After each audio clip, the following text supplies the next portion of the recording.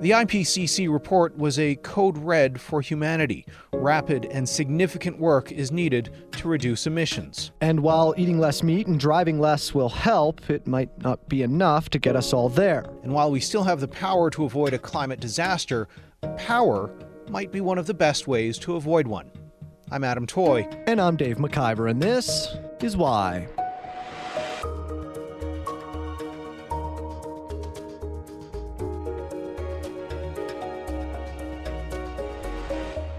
The report from the UN's Intergovernmental Panel on Climate Change was pretty stark. The report from the International Panel on Climate Change involves the work of 234 scientists and more than 14,000 studies. They all come to one unequivocal conclusion: humans are fueling climate change.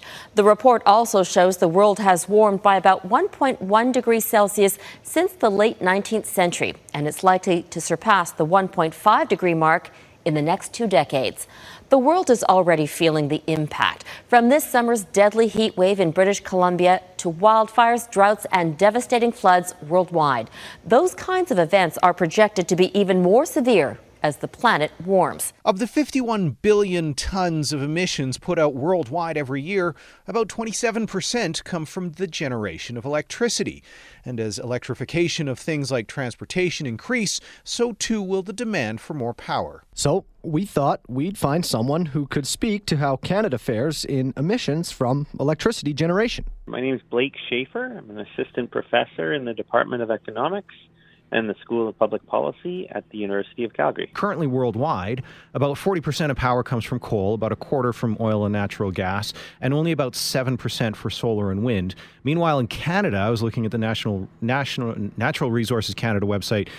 For Canada, it's about 7% coal, 11% oil and gas, 7% non-hydro renewables, and 60% hydro. I'm just wondering if you've been able to watch this transition over time and if you can let us know where Canada is in terms of moving towards a low or net zero emission of electricity production. So the first thing I'd say is Canada does have a really good starting point when it comes to electricity. So when you look around the world, Canada is in the top 10, if not the top 5, in terms of the emission intensity of our electricity system. So that means how many tons of CO2 are emitted per unit of electricity produced. In layman's terms, we have clean electricity here, largely because of hydro. We've got some provinces that are nearly 100%, if not 100% hydro. Ontario is heavily nuclear, which is zero emitting, and we have this growth of wind and solar. So we're down to certainly less than 20% emitting electricity. So a great starting point for Canada. But it really differs across the provinces. So here in Alberta, it's a much different story than the national average. We're more similar to Saskatchewan in that over 80% of our electricity is generated still from natural gas or coal. Now, there's been a big shift from coal to natural gas over the past 5 years. So it is improving, but we still have a ways to go. And, as you pointed out, with the link to IPCC and decarbonization, getting to net zero, electricity is really important for 2 reasons. One, we want to eliminate the emissions from electricity, so the direct emissions. But 2, we're talking about electrifying a lot of things that otherwise use fossil fuels right now. Vehicles is a great example, right? Mm-hmm. And so to the extent we can make our electricity system cleaner, it really amplifies the benefits of then electrifying all of these other things like transportation, heating, industrial processes. So we've got a head start in Canada in that we are heavily clean in most parts of the country. We're now starting to move into that realm of starting to electrify these other elements of our economy that weren't so much heavily dependent on electricity previously. Yeah, and it's certainly important to recognize that there are regional differences in terms of who uses fossil fuels to create electricity and who is largely reliant on renewables. For, like you said, Manitoba, Newfoundland, Quebec, all north of 90% of their electricity coming from hydro. And for Alberta, 46% of the electricity and 39% in Saskatchewan comes from natural gas and coal. Half of Nova Scotia's electricity comes from coal, and 43% of Saskatchewan's electricity comes from coal. If you assume all of the electricity companies from across the country, Crown Corps, privately held and publicly traded, are all working towards net zero emissions, what are some of the barriers facing those companies? Great question. I like to think of it as two challenges we're trying to meet. So one is just an energy challenge. We're expecting this growth in demand for electricity as people buy more electric vehicles and electrify other things. So we'll need more energy. That's actually less of a challenge now. If you had asked me 10 to 15 years ago, I would have said energy is expensive. The heady days of $100 oil and $10 natural gas. Energy broadly and electricity in turn was expensive, so that was a challenge. 5 years ago, I would have said, well, a lot of energy is actually cheap now. We've discovered all of these new ways to get oil and gas, but clean energy remains expensive. Okay? Now that's really changed. It's really been in the last 5 years. So I often remind people when I'm talking about where are renewables, and namely wind and solar today, it's a different conversation than it was even 5 years ago. They are cheap. They are the cheapest source of electricity, but they're just raw energy. So meaning you don't get them when you want them, you get them when the sun or the wind give them to you. And so the real challenge now, the second challenge, is what we call, sometimes we say capacity, or really think of it as just on-demand energy, getting it when you want it. And so that is the real challenge with these cheap renewables is that's great, cheap energy, but it's not coming exactly when we want it. So bridging that gap, finding ways to exploit this cheap energy, but also give us what we want, which is on-demand energy, that is the real challenge going on now for researchers like me or my former self, traders and grid operators. That's what they're trying to resolve, and there's many different solutions for that. You can think of the obvious solution being storage. So if we get our excess wind and solar, we store it until we need it, and that's one solution. And that's coming down in cost. That has challenges for long duration. It's really good for a couple hours, but long duration is a challenge there.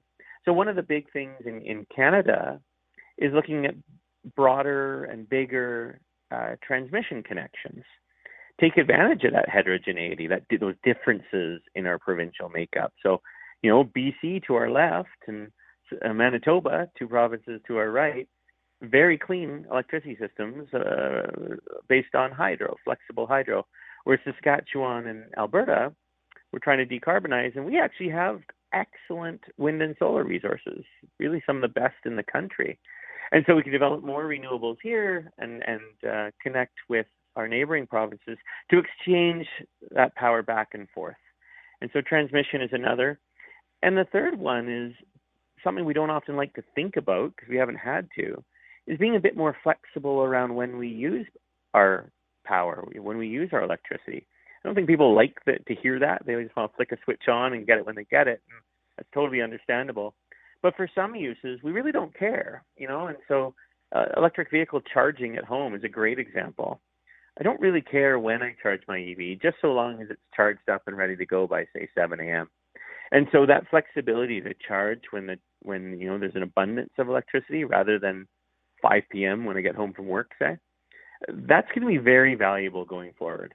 And so I think we're going to see a lot of efforts to try to encourage some flexibility from demand in a way that is appealing to consumers. There's a couple of really interesting points I'd like to build off of there. One is the mix of energy. I know one of the more the more stalwart advice in terms of investing is to have a diversified portfolio. So when one is doing well and another isn't doing so well, everything evens out. And I think you were talking about that earlier as well, in terms of having a stable energy, amount of energy that is on demand all the time.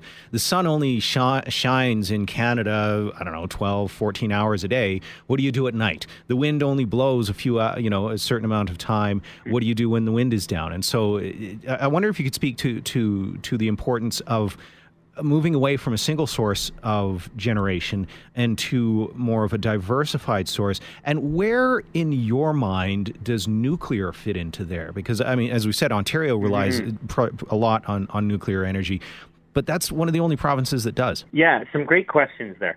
So you are correct in that the old world was more of very large thermal, as in natural gas or coal, power plants, where that concept of energy and capacity were all bundled in one, meaning you could get the energy, but you could also get it on demand when you wanted it, big centrally. central point source of generation.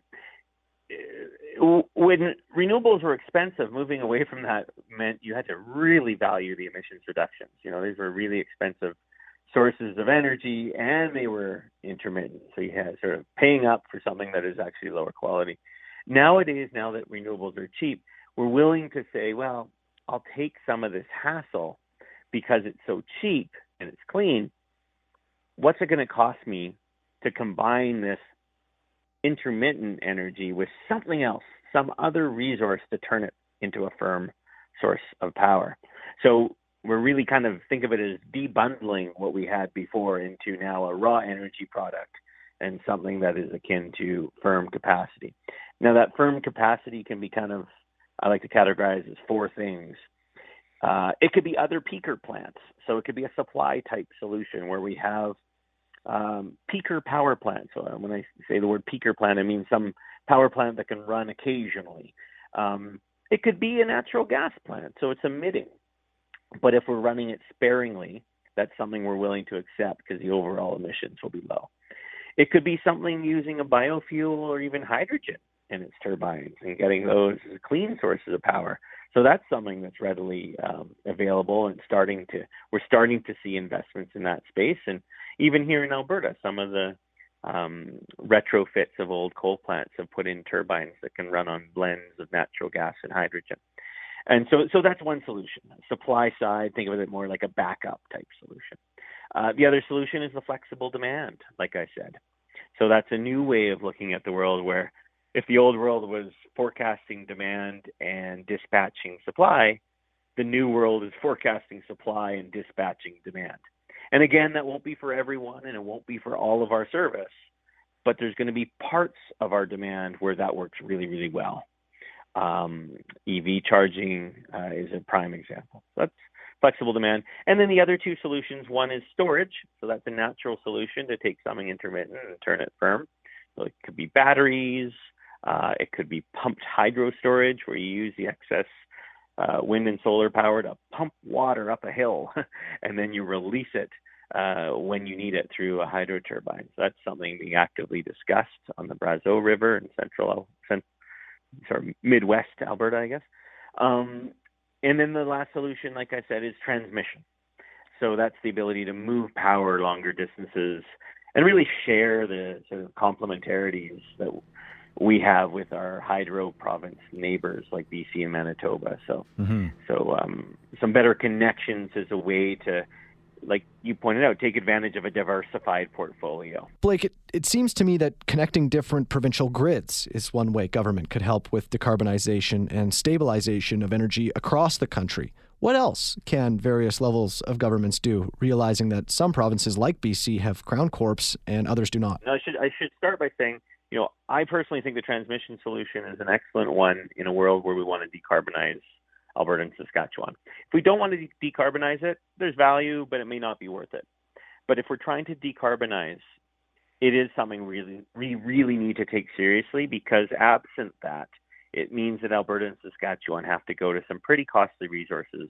And remind me, maybe we'll double back to nuclear on that front, because that is one of the possibilities. But we have to go to some pretty, higher price domestic solutions if we don't share with our neighbors. And there'll be limits to how much wind and solar we can really produce, because the intermittency will become too big of a challenge at a certain point. We're nowhere close to that yet. But, and so connecting is valuable, but this is definitely something where there's government involvement needed for several reasons. One, linear infrastructure in Canada, as we well know, is a challenge to build with all of its typical challenges associated with that.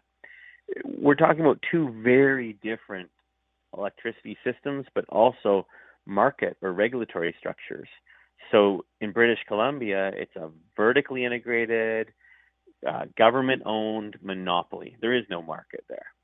And in Alberta, we have what we call a deregulated or competitive generation space, where it's all these private companies competing with no guarantee of a return. They're just taking a market price. And so there's a real imbalance there that it creates a challenge in terms of access to each other's quote-unquote markets. And so that's something where if there was an expansion of the intertie, it would need to be dealt with. But there's different competing interests, right? You have winners and losers all over the place. So in BC, it would be a benefit to BC Hydro. They wouldn't be sending us a lot of energy. They'd just be sending us energy in peak periods when our wind and solar isn't blowing. So it's really valuable to us, but it's still cheaper than our alternatives. On the Alberta side, it's a benefit to consumers. So we don't have to go and pay more, go to more expensive sources to decarbonize. So it's a benefit to consumers. It would be a benefit to wind and solar developers because we could build more here. There'd be an outlet for their excess. Who loses? Well, probably Alberta natural gas producers or sort of whoever would be providing that peaking power. And that's probably pretty powerful when you think about sort of, lobbying efforts that occur and who's got political capital. Consumers tend not to, sadly, have a lot of political capital because we're, a disparate group. There's millions of us. We don't have a real leader championing those efforts for us. So, whereas when you have small focal industry groups, they tend to have a louder voice. And I think it's probably fair to say that the natural gas industry group has a louder voice or a more receptive voice to the government than maybe wind and solar developers in Alberta. Mm-hmm. And so as a result, when you think about those, even though it's good overall, you have to think about the distribution of winners and losers, and the real sort of loser in the transmission story is likely to be a natural gas peaker plant, and that just so happens to be the one that probably has the loudest voice or the most ear of those who would make this happen. You mentioned earlier that individual consumers and citizens don't have that much power or influence on the policy level. So what can everyday Canadians do to help with the decarbonization of electricity, if anything? Very good question. One I've actually had from friends ask that. So, on the grid scale level, well, no, there isn't really that much you can do. I guess vote is one thing. I mean, a lot of where we're headed on the decarbonization front really has a lot to do with who's in power. So I've heard that before from folks when they're asked, what can a citizen of Canada really do in terms of decarbonizing? And probably the single biggest action you can do is vote for a party that's going to make some serious effort on that. So that's one thing, but I'll stick to electricity and not politics. You can put on solar panels on your roof. And so that is something we're seeing increasingly here in Alberta. It's really going gangbusters at the moment. There's some small federal dollars you can get. I say small, but I think it's about $5,000. And it's borderline in terms of the economics. It's reasonable, I would say now. And it also provides you protection against higher prices going forward. So I know a lot of folks who are adding solar panels. I've got them on my roof. I do it kind of because I'm in this space, so I want to learn about how this works. But that's one thing you can certainly do. You can sign up here in Alberta where you have retail choice. You can sign up for specific generation. What it means is you're not clearly getting generation from a solar panel somewhere on the grid coming directly to your home, but they're buying a certain amount. So some people do that. And I guess, as the grid cleans, if you really want to work on decarbonization, switching to an electric vehicle, even driving less, all of these things are going to help. There's active things citizens can do. This Is Why is produced by me, Adam Toy, and Dave McIver. It's a national radio show and a podcast. You can reach us by email at thisiswhy@globalnews.ca and on Twitter @thisiswhy. If you like what you hear and want to hear more, make sure you subscribe to This Is Why so you never miss an episode. We're available on Apple Podcasts, Spotify, or wherever you find your favorite podcasts. And if you like what you're hearing, tell a friend. Thanks for listening. We'll see you soon.